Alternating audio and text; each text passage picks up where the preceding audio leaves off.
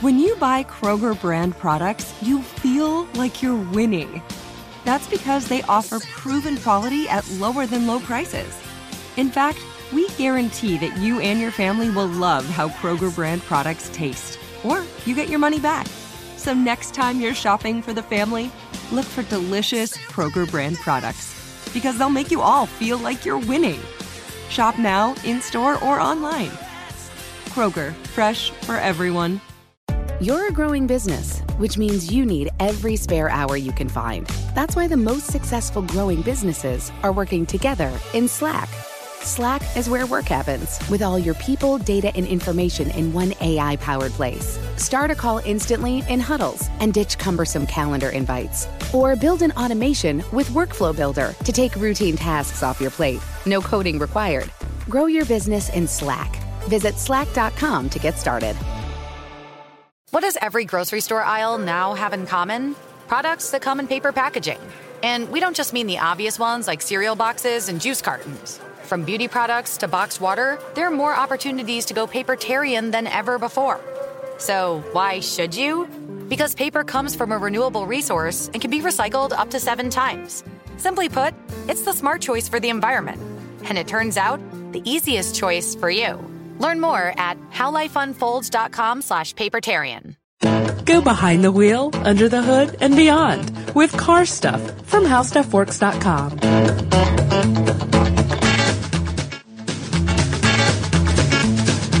Hello, everybody. I'm Ben, and we're hanging out here with Scott. Scott, I want to play, before we get into this, a little bit of a game with you. Okay. All right. Name that tune. Ready? Yeah, I'm ready. Okay.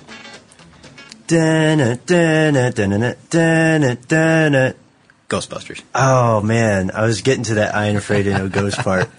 Oh, you're good. No, I know it, though. Yeah, I know it. And I kind of had a feeling that's what it was right from the beginning, because I know what we're talking about today.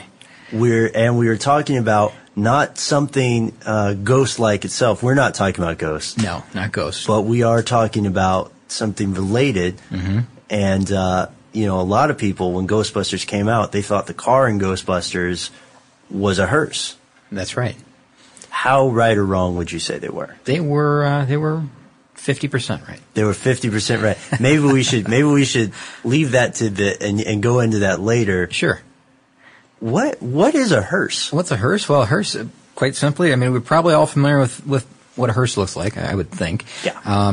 What a hearse does really is it carries a casket, a body from the funeral parlor to the graveyard. Very specific use. Yeah, that's right. And sometimes they're used for transport as well. They may have to go to the morgue and pick up a body and bring it to the funeral parlor.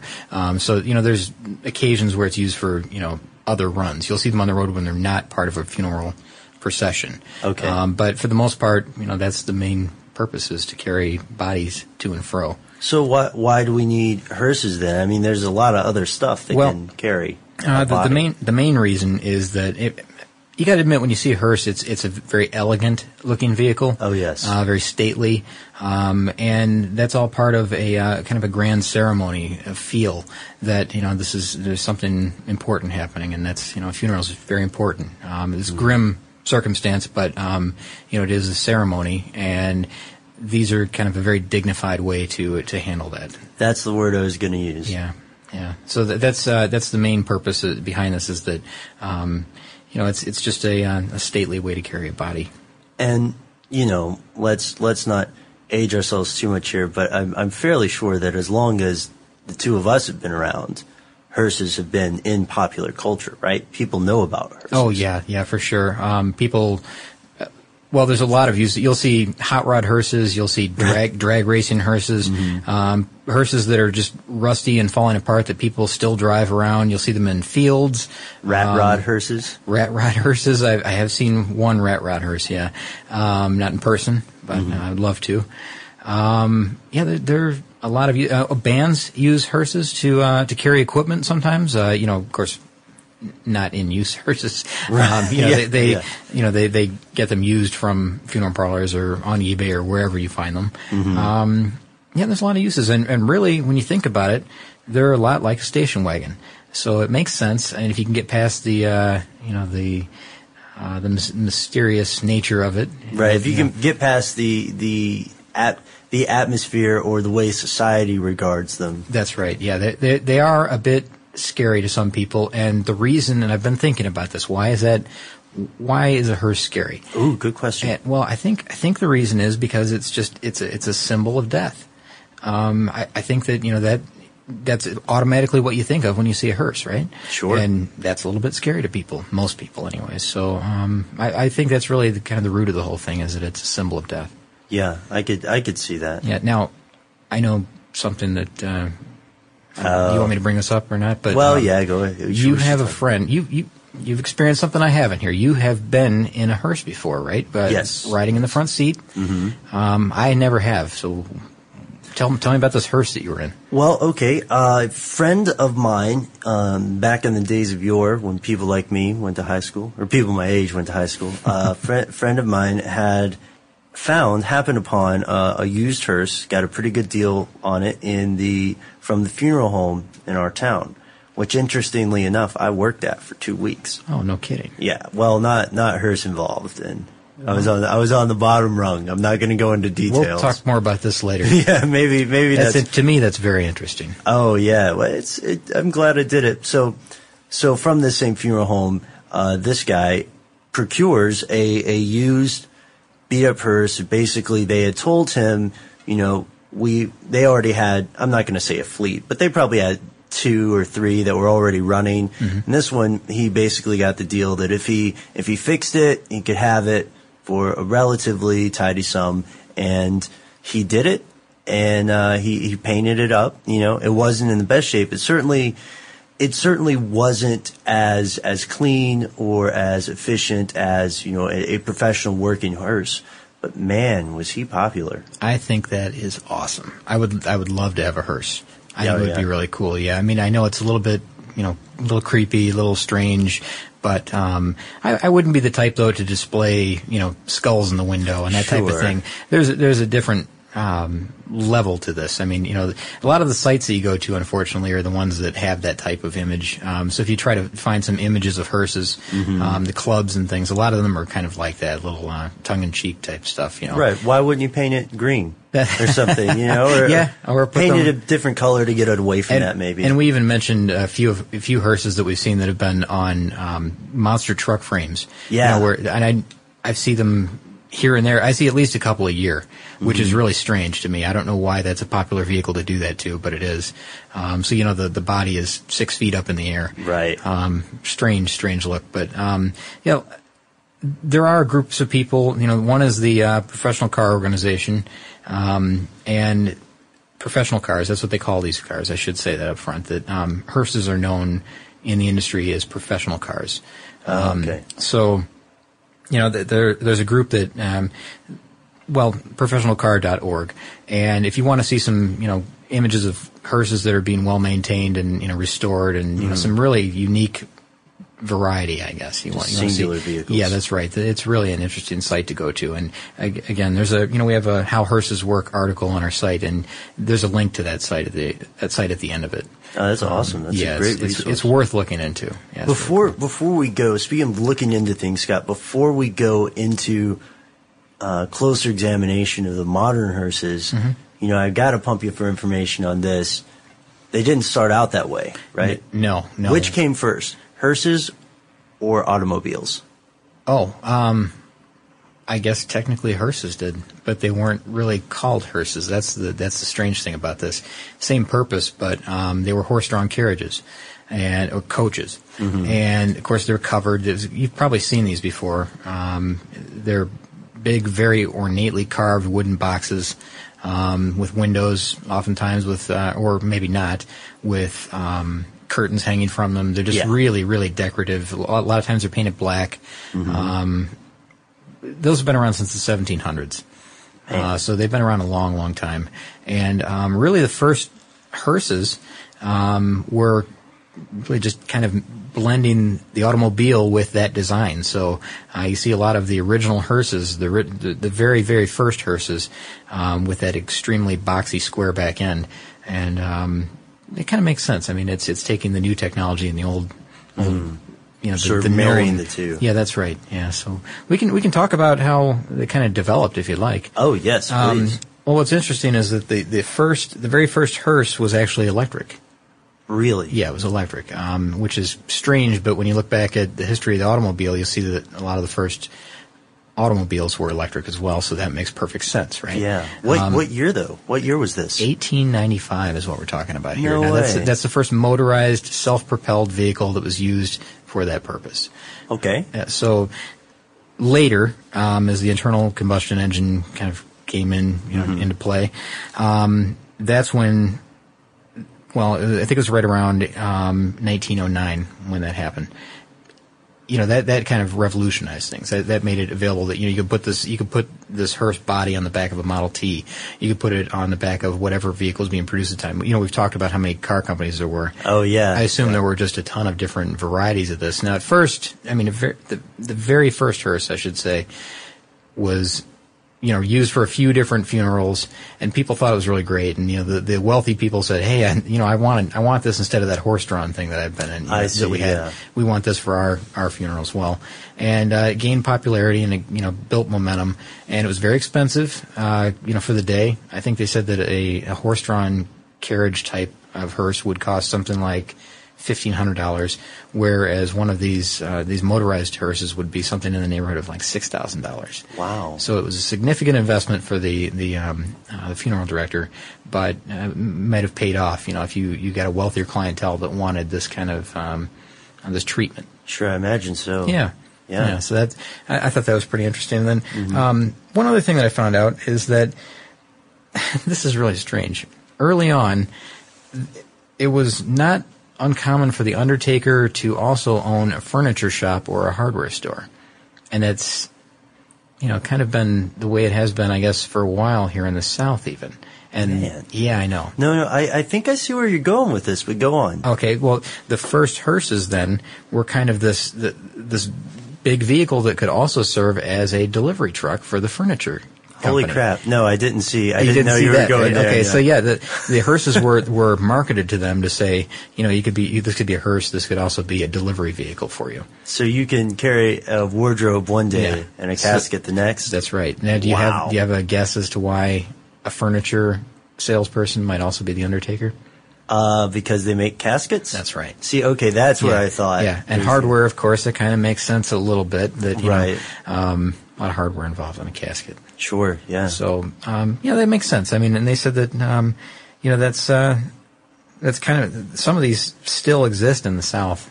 I haven't seen one ever. We're down in the South, and I've never seen one of these. But yeah, well, we're in an urban center, which a lot of people outside of Atlanta would say that Atlanta doesn't count as the South any more than Miami. Yeah, I think you're right. So progressing through here, so we can get to this, is the 1930s. That was when, so let's say from 1909 to the 1930s. In the 1930s, that's when the first Landau-style hearses appeared. Now, Landau is the type of hearse that you're probably familiar with right now because that's the style that's popular even now. The back end of the vehicle doesn't have any extreme rear windows. There's a panel that covers it, and it usually has what they call a Landau bar. Oh, yeah, that I'm tracing it in the air, but it looks like an S. Yes. Kind of an odd shape. A stylized Yeah, that's S. right. And that design element, that bar that we're talking about, actually comes from, it resembles a Landau-style hearse, Landau-style coach from the 1800s. And that was the design of the hinge that brought the canopy back over the coach. Oh. So it's this really old, really, really old design or style that comes from that time period, or element, I should say. I thought that was pretty unique. That's fascinating. Interesting that's where that came from, because you still see that today. So Landau, so now it seems that they're still the dominant style. The Landau style? It definitely is. Yeah, that's right. And, another thing is that in the 1930s and to the 1960s, this Landau style was, of course, still there. That's when it began in the 30s. But there were combination vehicles in that time period between the 1930s and the 1960s. And the strange thing is that they had these Landau panels in the back that could be, some vehicles did, that could be removed. So when the vehicle was in service as an ambulance, You could take off the back panel. It didn't look like a hearse that was, coming up to pick you up. It looked like an ambulance that was coming to pick you up. It had a window behind that panel. That's refreshing. That would make me feel more optimistic. Yeah, I would think so. So these combination vehicles that were, served as ambulance and hearse, were popular for a good 30 years in the United States. And what's really kind of strange about this, and I didn't know this before reading this, was that the funeral director also was the person that ran the ambulance service in town. And that kind of made sense. It was just a way to make a little extra money. More and more, it seems like one thing we're learning in this episode is that funeral directors and undertakers are entrepreneurial. Yeah, they're very resourceful, aren't they? Yeah. Make do with it. That's right. And I mean that as a compliment. Oh, yeah, definitely. So where else do we go with the evolution of hearses? We said that, until the 1960s, that was when these combination vehicles were around. Yes. And that's the Ghostbusters vehicle that we talked about. That vehicle is a combination vehicle. That's exactly what we're talking about. Those long, they look like a great big station wagon. Sometimes they're used as an ambulance, sometimes they're used as a hearse. Wow. So that type of vehicle is very, very popular among collectors. And going back to the beginning, if we guessed it was a hearse, we were 50% right. That's right. Yeah, because half the time it was being used as a hearse. Man. Half the time it was an ambulance. And, of course, there's a lot of unique hardware that went along with that. Of course, there are fold-out seats and, attachments for oxygen bottles and medical tables. Equipment. Medical equipment. But, of course, that's unnecessary when you have a casket in the back. So all of that has to either go away or somehow fold into the load floor. Yeah. And, it could do that. They're very functional. And so what are some unique features, would you say, about a hearse? Well, I think maybe the biggest thing is the back end, of course. Okay. They're unusual. They're long vehicles. They're usually made from Cadillacs or Buicks or I'm trying to think of what are some other larger ones. Yeah, they're just big cars, really. They're made from the boats. Yeah, they're made the from land boats. Gigantic cars. Yeah. Okay. And really, what they do is they cut a car in half and they the body, I should say, and they add kind of this long center section really to it. There's probably there's a lot more to it than that, of course. Right. And nowadays they're fiberglass and, it's a little bit easier, but back then they made, the metal bodies and it was just really stretching a big car. Wow. But they were not made from the factory that way. Chevrolet never made a hearse. Ford never made a hearse. Oh, really? Yeah. So, if you had a Lincoln hearse, it was not made by Ford. It was, the vehicle, the donor vehicle was a Ford. Like the town car or something. Yeah, that's right. And you'd send it somewhere and have it done to a company that makes hearses. And there's still companies around that do that. In fact, the oldest one in the United States, I believe, is AccuBuilt. AccuBuilt. Yeah, AccuBuilt. And I think they've been around since I'm scuffling for my notes, 1876. 1876? Yeah, that's right. So they started back in the horse-drawn carriage days, and they still make hearses. Well, congratulations to them. They must be doing a good job. Yeah, then. Must be. I think, I'm sure that, a lot of them are doing well, but AccuBuilt, for whatever reason, has really hung in there. Man. Yeah. And so now I guess we can get back to, I'm sorry, I got way away from your topic, what makes them really unique is that back end. Okay. And if you've ever looked inside one, there's a load floor. Yeah. It's up higher than the wheels, so it's very flat back there. There's no wheel wells intruding in the storage space. Yeah, that's right. Yeah, so it's like, the truck, you would see that, but a pickup truck, you'd see that, but it's not the case in a hearse. It's flat back there. And they have rollers on the floor so that, once the casket goes in place, they can roll all the way to the front and roll all the way to the back. It helps, get the casket inside. And there's also something they call, hang on one second, I'll come up with it, but they're pins that they secure this in place, and they're called beer pins.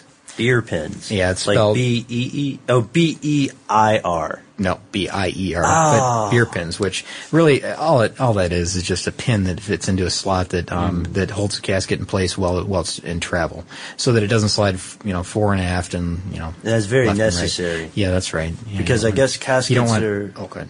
Oh, caskets are how long? Oh, well, about. I'm guessing close to 8 feet. Yeah, if not 8 feet. More than 6 feet, definitely. Yeah. I bet they're longer than that. And then we have to estimate there's a certain margin of space between the front seat and the door, the rear door. Yeah. Right. So they have to have those pins. Yeah, and these cars that we're talking about are enormous. So if you can carry something that long in the back with and shut the door and have room for the driver. I mean, it's just, they're enormous. These cars are huge. And kind of crazy thing about the load floor, a lot of these, they have extenders that will slide out. Some of the new ones do. So that helps as well. In the past, now those are, they have rear loading, or they call them end loaders, which, there's one big door in the back that opens up, swings to the side, and you can load in that way. Uh-huh. Long time ago, they had side loading cars where the load floor would slide forward or back, I guess, and you could pull the end towards the driver out towards you on the curb side.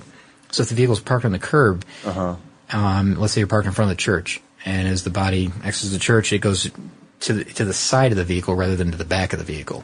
And load floor swings out just slightly so that you're able to load it onto that platform, slide it in, and then kind of work it back into the car.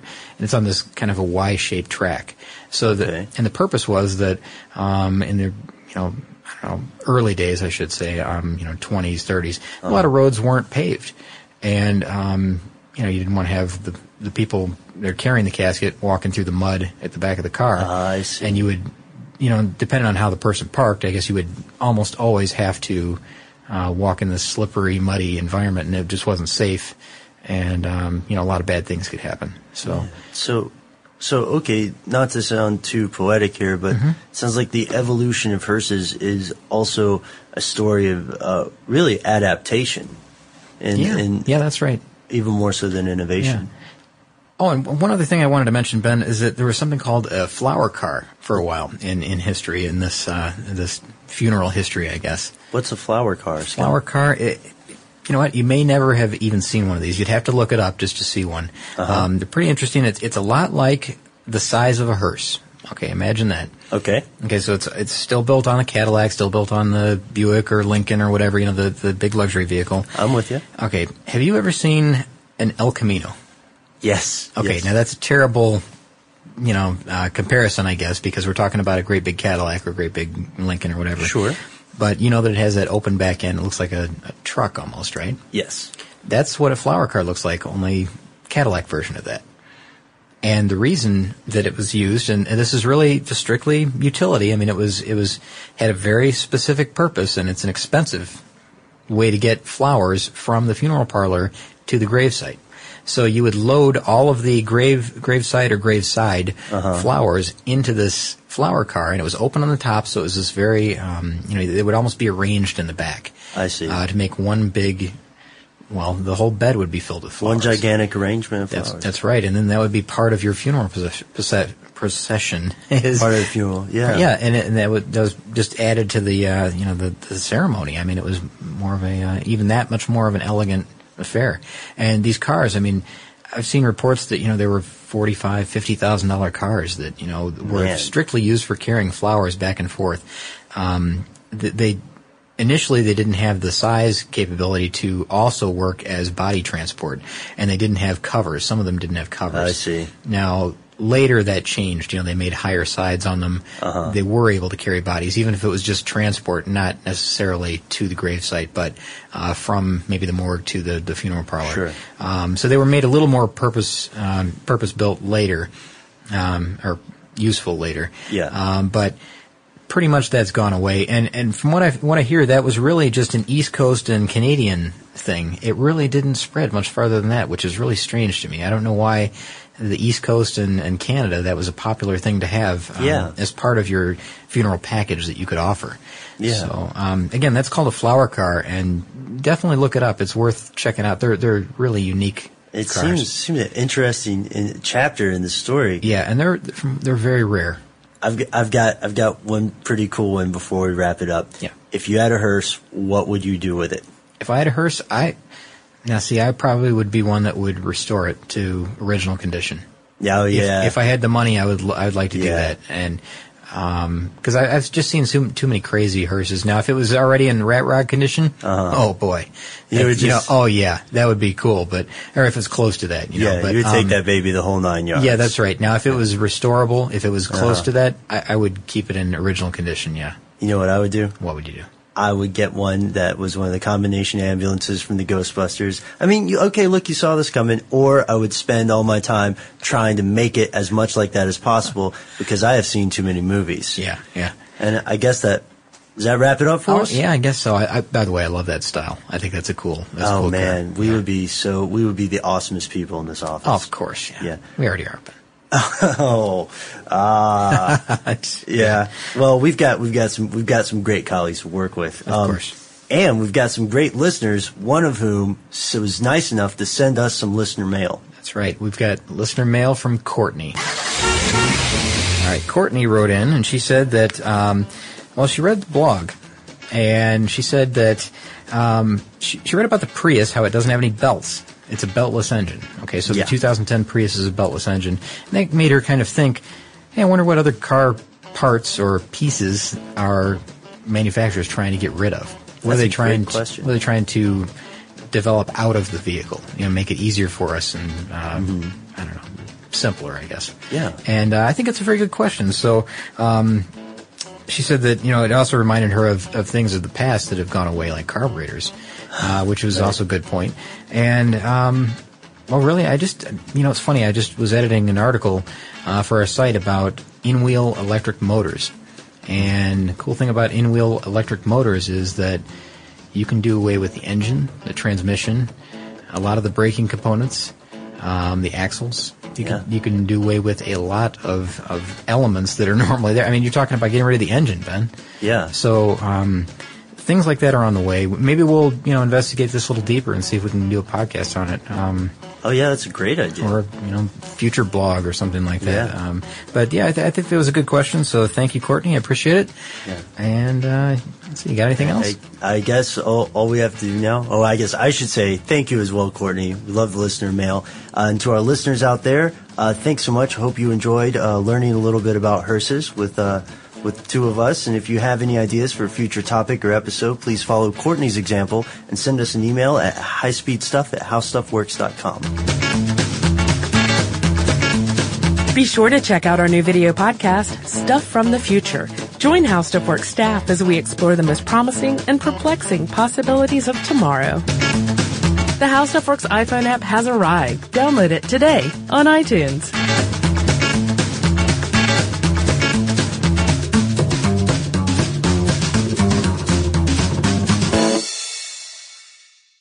This episode brought to you by 20th Century Studios' Kingdom of the Planet of the Apes. Director Wes Ball breathes new life into the epic franchise. As a ruthless king attempts to build his empire at the expense of the remaining human race, a young ape begins a journey to fight for a future for apes and humans alike. Kingdom of the Planet of the Apes. Enter the kingdom in IMAX this Friday and theaters everywhere. Get tickets now. Managing your diabetes just got easier. The powerful new Dexcom G7 lets you see your glucose numbers on your compatible watch and phone without finger sticks. And because Dexcom G7 is the most accurate CGM system, you can be confident in your food, exercise, and medication decisions. And all those decisions can lead to big results, like more time in range and lower A1C. Get started at Dexcom.com. Dexcom data on file 2023. If your glucose alerts and readings from the G7 do not match symptoms or expectations, use a blood glucose meter to make diabetes treatment decisions. For a list of compatible devices, visit Dexcom.com/compatibility. What do the most successful growing businesses have in common? They're working together in Slack. Slack is where work happens with all your people, data, and information in one AI-powered place. Grow your business in Slack. Visit slack.com to get started.